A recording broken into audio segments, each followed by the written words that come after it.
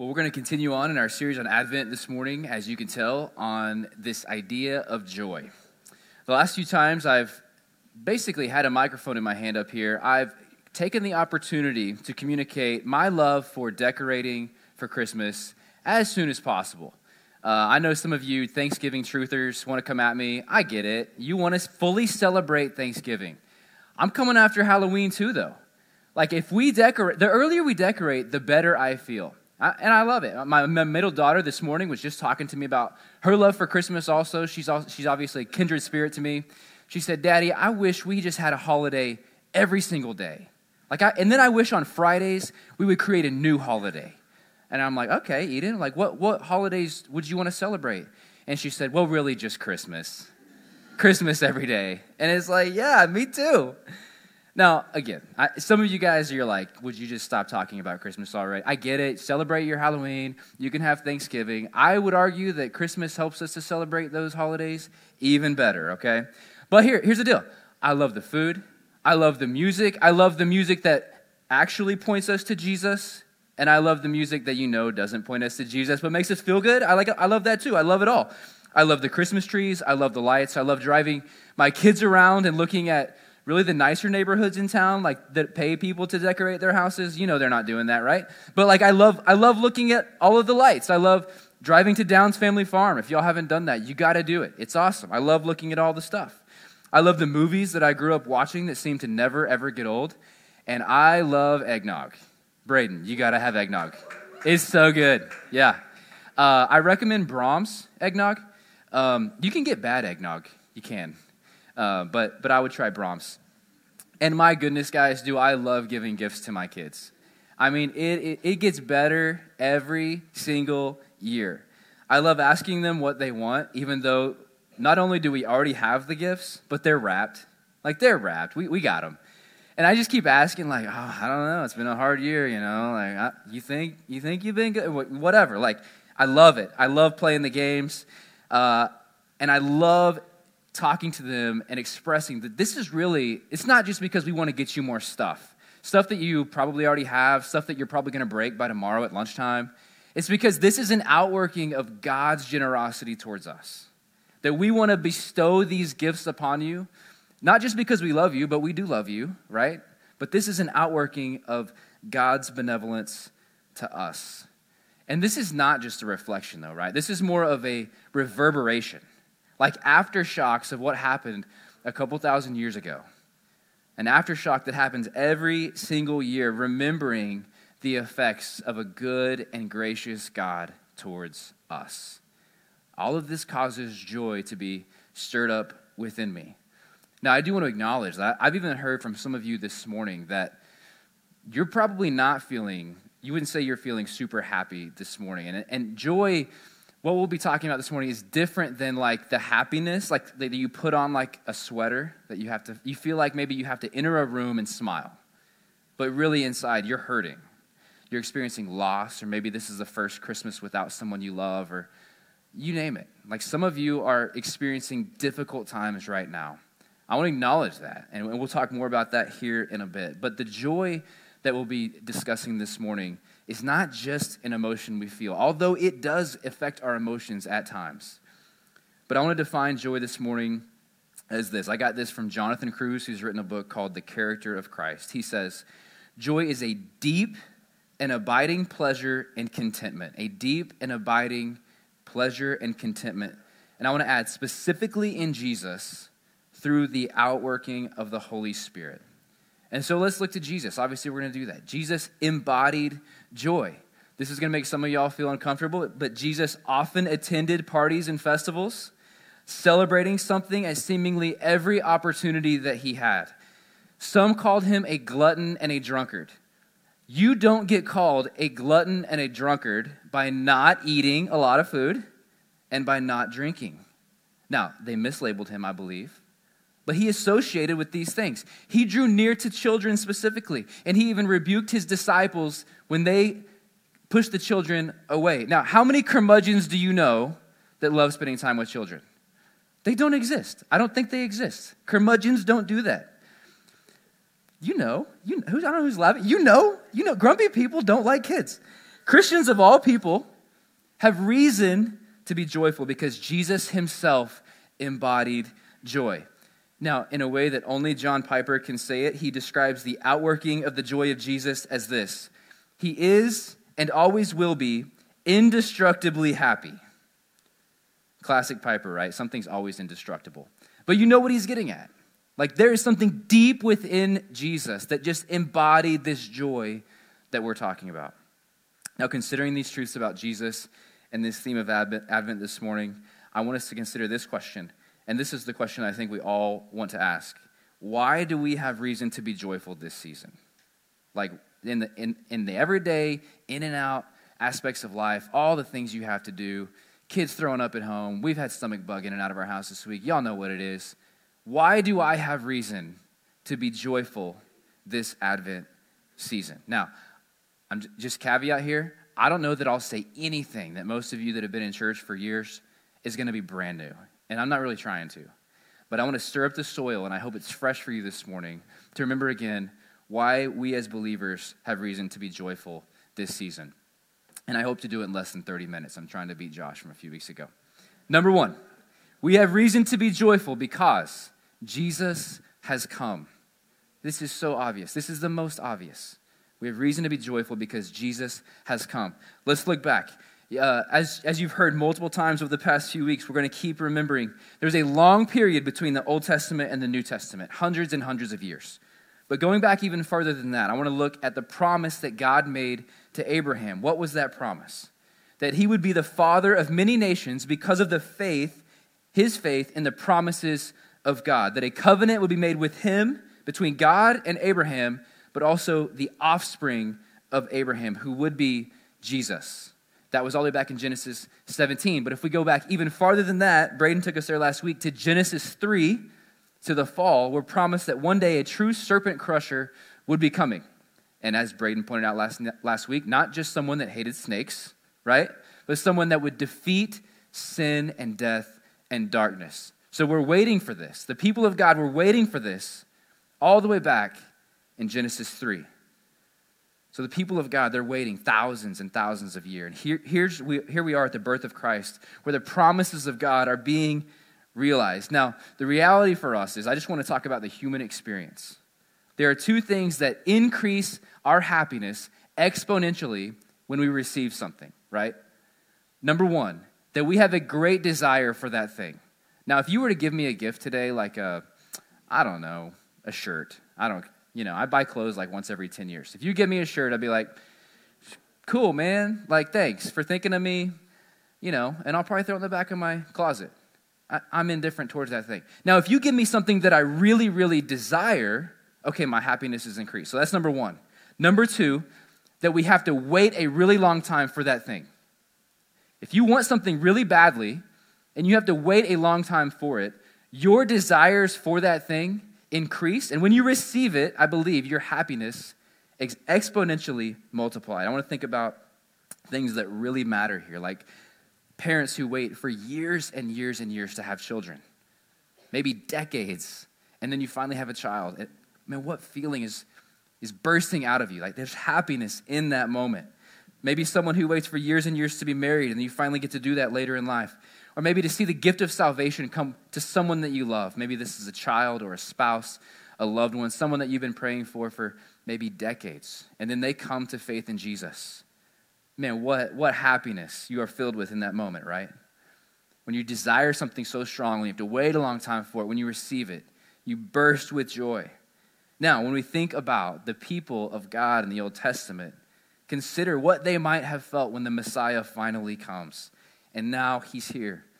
So we shouldn't be surprised to see joy or rejoicing all over the birth narrative. Let's look first at Aaron from Luke 1. These verses will be on your screen here. Aaron is just doing his job. He's serving as the priest, performing his duties. And then an angel shows up and scares the mess out of him. Like, he is terrified. So the angel says to him, "Don't be afraid, Zechariah, don't be afraid. For your prayer has been heard, and your wife Elizabeth will bear you a son, and you shall call his name John. And you will have joy and gladness, and many will rejoice at his birth, for he will be great before the Lord. Now, this is just John the Baptist. I think I said Aaron before. This is Zechariah, obviously. John the Baptist. This is John the Baptist. This isn't even Jesus yet. So you're going to have great joy, and other people are going to find joy in his birth as well. So not long after that, when Mary greets Elizabeth, the two begin talking, and as soon as John the Baptist, who's still in his mother's womb, hears Mary's voice at the presence of Jesus, the baby John the Baptist leaps for joy in Luke 1:44. Then in Luke 2, an angel greets some lowly shepherds in the field. They're tending to their flocks.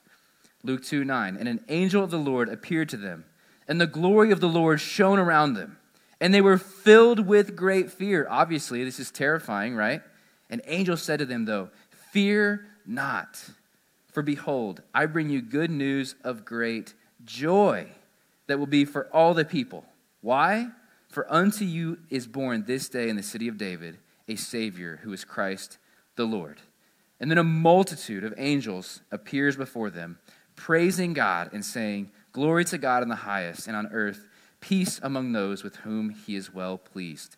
They just burst out singing because they can't help it. The promised one from ages past is finally here. The one that they've waited on for thousands of years. And so I imagine some sort of pentatonics a cappella remix, right? Like my son loves pentatonics. We're playing a lot of their stuff right now. Just busts out singing because they can't help it. Jesus is finally here. So they rejoice. And then they leave, and the shepherds were like, "We probably should go check it out," right? Like they just had this crazy thing happen to them. So they go check out, they go visit Jesus lying in the manger. And what do they do in Luke 2:19? They return glorifying and praising God for all they had seen and heard. The wise men come a little bit later on, maybe a year, maybe two later in Matthew 2, starting in verse 9. And behold, the star that they had seen when it rose went before them until it came to rest over the place where the child was. When they saw the star, they rejoiced exceedingly with great joy. It's everywhere. There's joy everywhere over this narrative. And going into the house, they saw the child with Mary, his mother, and they fell down and worshiped. And they just give him gifts. They opened their treasures. They offered him gold and frankincense and myrrh. They're filled with joy, overwhelmed with his presence. So they presented him with gifts. All of this, I believe, this birth narrative is an explosion of joy. It's almost like in the Old Testament where they're working with, like, in regards to joy. It's like two-dimensional and black and white. And then Jesus comes on the scene, and it's like we've got this high-def LED picture-perfect thing here. There's this explosion of joy. One author I read this week says that the joy of God came to focus in human history in Jesus Christ. Think about that. The joy of God came to focus in this person, Jesus. All of Scripture has been building for this moment. The arrival, the advent, the coming of Jesus, it's here. And then more than that, not just, we don't have a reason to rejoice just because he's came the first time, but his first coming gives us confidence in his second coming. In Revelation 21, we know that the dwelling place one day of God will be with man. He will dwell with them, and they will be his people, and God himself will be with them as their God. He'll wipe away every tear from their eyes, and death shall be no more. Neither will there be mourning, nor crying, nor pain anymore, for the former things have passed away. This is what we have to look forward to. So we have reason to be joyful because he's come. The second reason I believe we have reason to be joyful this Advent season is because Jesus is near. Jesus is near. Scotty Smith, a pastor for years in the Nashville area, recently said this, that John the Baptist leaped for joy in Elizabeth's womb, which I already referenced, because Jesus was near. Now, may we think of joy less as an emotion of glee or merriment, and more as a core peace and hope because Jesus is near. He says this is kind of a mouthful, so stay with me. Jesus' Emmanuelness, his nearness is the joy. The joy we feel is because he is near. Now, that's true at temporary times throughout the New Testament. I want to reference a few things, like when he healed people. He healed lepers, he healed the blind, he healed paralytics, those who had even died. And in many instances, what does he say? He says, don't tell anyone about what just happened. Now, I know you've been crippled for years, but keep it quiet. People aren't ready for me. And what do? They listened to him, right? They didn't say a word. No, they had to tell everyone. They told everyone what just happened to them in this moment. They've been healed. They've been restored. They were blind, and now they can see. So they go and they tell people in almost every instance. And what about the woman at the well in John 4? She didn't have this physical ailment, but she certainly needed healing. And at the end of that conversation, he just talks to her. At the end of that conversation, she's convinced that she's just spoken with the Messiah. Not just that the Messiah has come, that he's here, that he cares for her, but the Messiah is talking to her. He has drawn near to her. And what was her response? She also went away unchanged, right? She didn't tell anyone. That's not what happened. Let's read in John 4. In her joy, she went and told everyone that she could. Many Samaritans from that town believed in Jesus because of her testimony. And what was the testimony? Not that she had been healed of this terrible disease, or not that she was crippled. What was her testimony? He told me all that I ever did. That's all that convinced her. He just told me all that I ever did. So when the Samaritans came to him, they came in response to this. They asked him to stay with them, and he stayed there 2 days. And many more believed of his word. So as they said to her, all these Samaritans now who believe, they go to the woman and say, hey, we don't believe anymore because of what you've told us. We believe now because we've seen for ourselves, and we know that this is indeed the Savior of the world. Now for all of these people, his nearness produced joy in them, right? But what about for the rest of us that haven't had these encounters? Let's be honest. None of y'all, well, maybe a couple of y'all, but it's rare, right? This is a rare thing that instances like this happen. Maybe it's like a church youth camp that you experienced as a child, or an experience maybe you've had as an adult that like you have this spiritual high and you come back. But what about the other 99% of life? The day in and the day out, the grind. You wake up, your kids just start screaming you're a college student. There's always another test. There's another project. There's another thing. Or your job is becoming monotonous. What about us? And for all the rest of us, I'd like to call our attention to John 15. Now, this is his disciples who were with him day in and day out. Now, they saw these miracles, and some got to even perform miracles themselves, but they're with him every single day. And this is what he says to them, starting in verse 3. Already you are clean because of the word that I've spoken to you. So he's speaking about justification. You've came to faith in me because of what you've seen. You're clean. Now, moving forward, abide in me, and I in you. As the branch cannot bear fruit by itself unless it abides in the vine, neither can you unless you abide in me. I'm the vine, you're the branches. Whoever abides in me and I in him, he it is that bears much fruit. For apart from me, you can do nothing. So he starts off by saying, remain in me. You remain in me and I remain in you. This is what you are to pursue. And then in verse 10, if you keep my commandments, you will abide in my love, just as I have kept my Father's commandments and abide in his love. These things I have spoken to you. Why? That my joy may be in you and that your joy may be full. This is more than just hey, come and get a little experience with Jesus, come and feel something for the rest of your life, or even come be physically healed, though you ought to pursue those things. This is defining what nearness to Jesus looks like. He draws near to us, therefore we can draw near to him. And the closer we are to Jesus and seek to abide in him, the more joyful we are.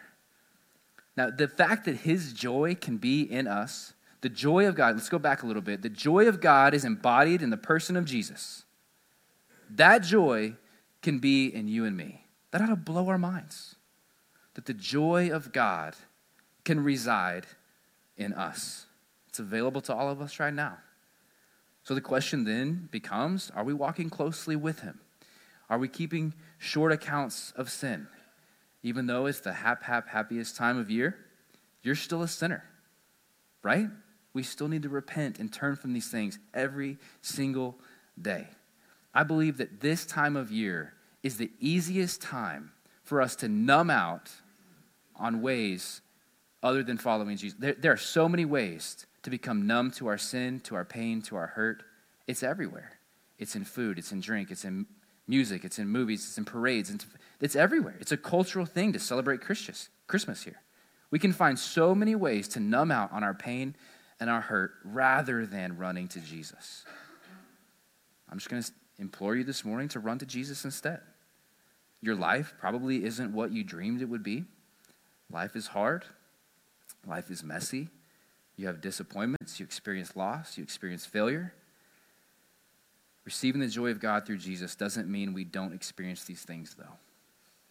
Jesus is with us. He's near to us through it all, and that should produce joy in us. Now, you show me a person that exudes joy, a deep satisfaction in Jesus, despite the circumstance they're in, and they're a grateful person. Like, they have gratitude. They're constantly thankful. They just have this presence. You show me a person like that, and I'll show you a person that's near to Jesus. That is what this looks like. Is your life marked by the joy of belonging to Jesus, or are you struggling to live lives of gratitude and celebration? I believe it's a circular thing, that joy, when we find our joy in Jesus, that we become grateful, we become thankful. I think that's true.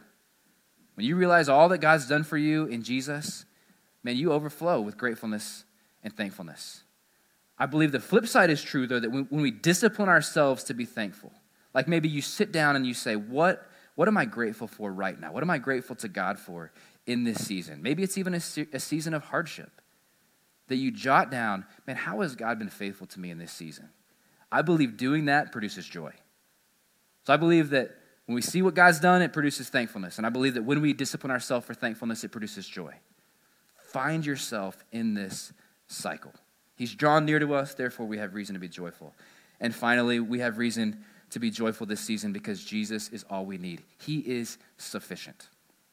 Last week, I don't do this often, but last week I got to serve communion. We let all covenant members here serve communion, so there's a huge rotation. And so Brooke and I served communion here at the front last week. And if you're new with us, if you've never done this with us, when you come forward, we break off a piece of bread and we hand it to you and we say, this is the body of Christ broken for you.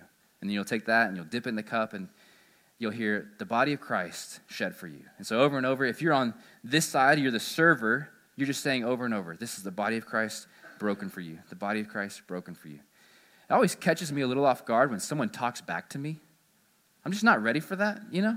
This is not like a conversation, right? It's like, just come and receive, you know? Just come and just listen, right? So last week, I'm just serving.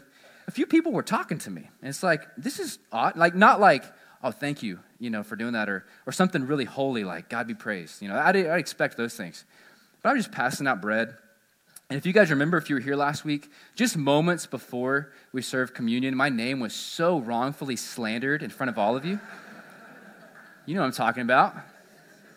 If you weren't here, you probably should go back and listen to, I don't know, maybe we should call Braden to church discipline. I don't know. My name was slandered by being a dirty fantasy football player. So it was a serious thing, right? Fantasy football is so serious. So I kind of, I take that blow from the crowd. I'm like, whoa, I'm here to receive the word of the Lord. And it's like, you're terrible. So I get in the right mind. I'm passing out this bread. Body of Christ broken for you. Body of Christ broken for you. And I hear back, man, why are you making bad fantasy trades? I'm dead serious. I'm so grateful that I have a short memory because I don't remember which one of you it was. It's kind of funny. So I'm passing it out. Body of Christ broken for you. Why are you making bad trades? Okay, all right. Blood of Christ shed for you. Do you need another piece of bread? Maybe you need another piece of bread. So I'm passing out bread. A few people later, body of Christ broken for you. Man, I don't think you're slimy. You're not a slimy person. I'm like, this is becoming a theme here. And I'm not joking. These things are actually being said. So passing out bread. Body of Christ broken for you in this holy moment, right? I pass out some more, and then someone else comes. This really never happens to me. People really never talk to me when I'm doing communion. Pass out another piece of bread, and the response by this person was, whoa, that is huge. Coupled with this massive grin on their face, like, holy cow, look at this piece of bread. Now, I think this person was so excited, in part, because King's Hawaiian's bread, it's so good, right? Like, let's just acknowledge, I didn't realize how good it was until back in 2020 and 2021 when supply chain killed everything, right? And they stopped sending it, stopped making it. And like there was like a minor revolt. Like y'all started asking like, do y'all hate us? Like you're not going to serve King's Hawaiian anymore? Like what's going on? And then the applause we got, I think it was like 2022 when it came back. We told y'all, hey, we get to start serving this again.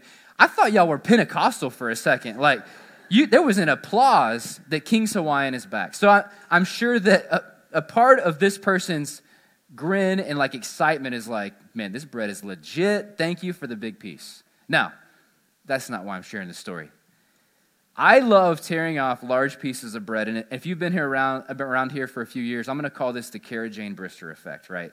Chris preached on this years ago. That I love tearing off a massive piece of bread as a reminder that God is not stingy towards us. He didn't send Jesus to like save you from like one sin yesterday and a couple sins tomorrow, and then you got to keep coming back because, man, I don't know if that's going to be good. He's not stingy with us. He gave all of himself, and that covered all of our sins, all of it. And so having a large piece of bread and coming forward and dipping in the juice, man, isn't it so much better to have like just a wad of bread? Man, we may run out of bread today. Like I'm putting a lot of pressure on your servers. I hope you get a large piece of bread. Maybe we should warm up some more. You don't really have to do that, guys. But I just want to be reminded every single week, and tangibly so, as we come forward and receive large portions of bread, to remember God was enough. Jesus was enough. That's what this is. Jesus was enough for you, for all of us. Jesus was enough. He is enough. This is how Paul explained it in Ephesians 1. In him, we have redemption through his blood, the forgiveness of our trespasses, according to what? The riches of his grace. He dwarfs Jeff Bezos. The riches of God's grace, which he what? Lavished on us. He lavished it on you. This is a benevolent God we serve. He's lavished all of this on us. He's covered your sin and mine. And it's enough. It's enough. Praise God for that, right? Because we need all of it. We are so broken and so... We're going to leave this place and still choose sin, death, and darkness at times, aren't we? We are. Maybe you're choosing it right now and some thought you have. I don't know. We need all of it. And he has lavished his grace and mercy upon us. And what does this do? It fills us with joy. Doesn't it? We don't deserve this. I don't deserve this. You don't deserve this. We brought nothing to the table. When you realize that Jesus has come, he's near, and he's sufficient, and that fills us with joy. But don't you know who I am, God? Don't you know what I've done? He does. What joy. What joy that fills us with. That ought to cause us to be like the man who finds a treasure in the field. That he stumbles upon this treasure, and then he sells everything he has for that thing. Right? That should be us. This is what we received in Jesus. Now, for those of you that I mentioned earlier that, man, you may not be feeling very joyful this season. This is true of all of us at times. Let's just be honest. Like it's true that maybe we had this deep contentment and know that, yes, like maybe it's in our head. Like, God, I know that you love me and you've done these things for me and I ought to follow you, but my heart's just not singing along right now. My heart's not following. This is why we often sing this song. It's called I Need Jesus, written by our friends at Frontline. You're probably going to remember it as I read these lyrics over us. I need the one who made me, who gives life to my bones. I need the one who is holy, the only one who's good. I need the one who came for me, who lived perfect in my place, the one that bled and died for me, the only one who saves. Jesus, Jesus, you're all I need, so be all that I want. And that's so key. There's an acknowledging that God, I know you're all that I need, but right now, I don't want that. Can we be real this morning? Can we take off the sweater happy face and be real sometimes? We acknowledge that, God, I know that you're what I need, but I don't know that I want you right now. But the prayer is, would you be all that I want? I know you're all I need. Would you also make it true in my heart? I need the perfect Son of God who's holy, true, and good. I need the one who bore the wrath so that I never would. I need the one who tasted death and was buried in the grave. I need the sacrificial lamb, my pleasing righteousness. I need the one who rose again, who's conquered all my sin, the one who reigns in heaven now, the one who will come again. Jesus, Jesus, you're all I need. So would you be all that I want? Maybe you just need to leave this morning praying that. And that's fine. And I assure you, if you mean that, if that is you, and maybe you're hurting this morning and you know God is all that you need and you're praying, you're leaving praying, God, would you be all that I want? I assure you that is a prayer that God wants to answer. And he will. I believe that. God's going to answer that prayer for you today. In The Lion, the Witch, and the Wardrobe, some of you guys are Narnia fans. The world behind the wardrobe is a terrifying place under the reign of the White Witch, right? That's a mouthful. It's a terrifying place under her reign. Her subjects are terrified of what she might do to them. She's turning people into statues. It's dark, it's cold, it's always winter. Lewis describes it as always winter and never Christmas. That sounds terrible. But when Aslan shows up, what happens? The snow begins to melt. You start to see the effects of his kingdom coming. Statues come back to life. The world behind the wardrobe begins to dance and sing and rejoice. And Lewis writes this: wrong will be right when Aslan comes in sight. At the sound of his roar, sorrows will be no more. When he bares his teeth, winter meets its death. And when he shakes his mane, we shall have spring again. Now, on this side of heaven, we get a taste of this reality. He's talking about Jesus. Did y'all know that?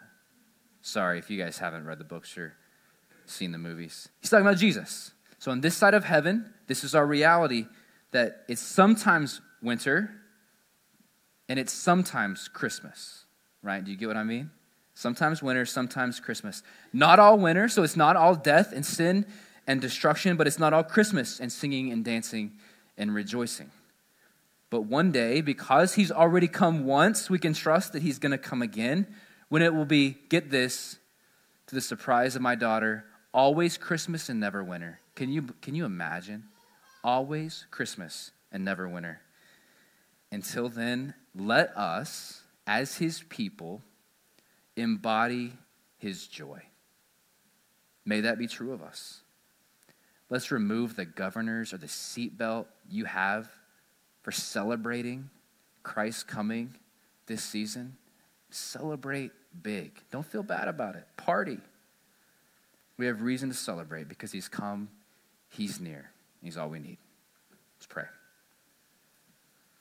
God, we thank you for this wonderful truth that you have sent your son Jesus to do all these things on our behalf, to die for our sins. We know that Easter's coming. We're going to celebrate that. But right now, it's this reminder that you came, you entered into our world, and you did so that we might have a right relationship again with you. I pray that as a people that we would feel this joy that's been spoken of this morning, that we would have a real encounter with Jesus, the one who is joy in the flesh. God's embodiment of joy has come. Help us to believe that. I pray that for those in the room that are hurting this morning, God, I pray that you would meet them where they are. I pray that they would not feel that they have to put on a happy face all the time. They would not have to pretend to be happy when they're really not. But I do ask, God, that this prayer that we've just spoken of would be theirs. That maybe there's an acknowledgement that, God, you're all that we want, but you're not, or that you're all that we need, but you're not all that we want right now. If we need to leave praying that, man, make it so. Would you make us all more into the image of Jesus this season? It's in his name we pray. Amen.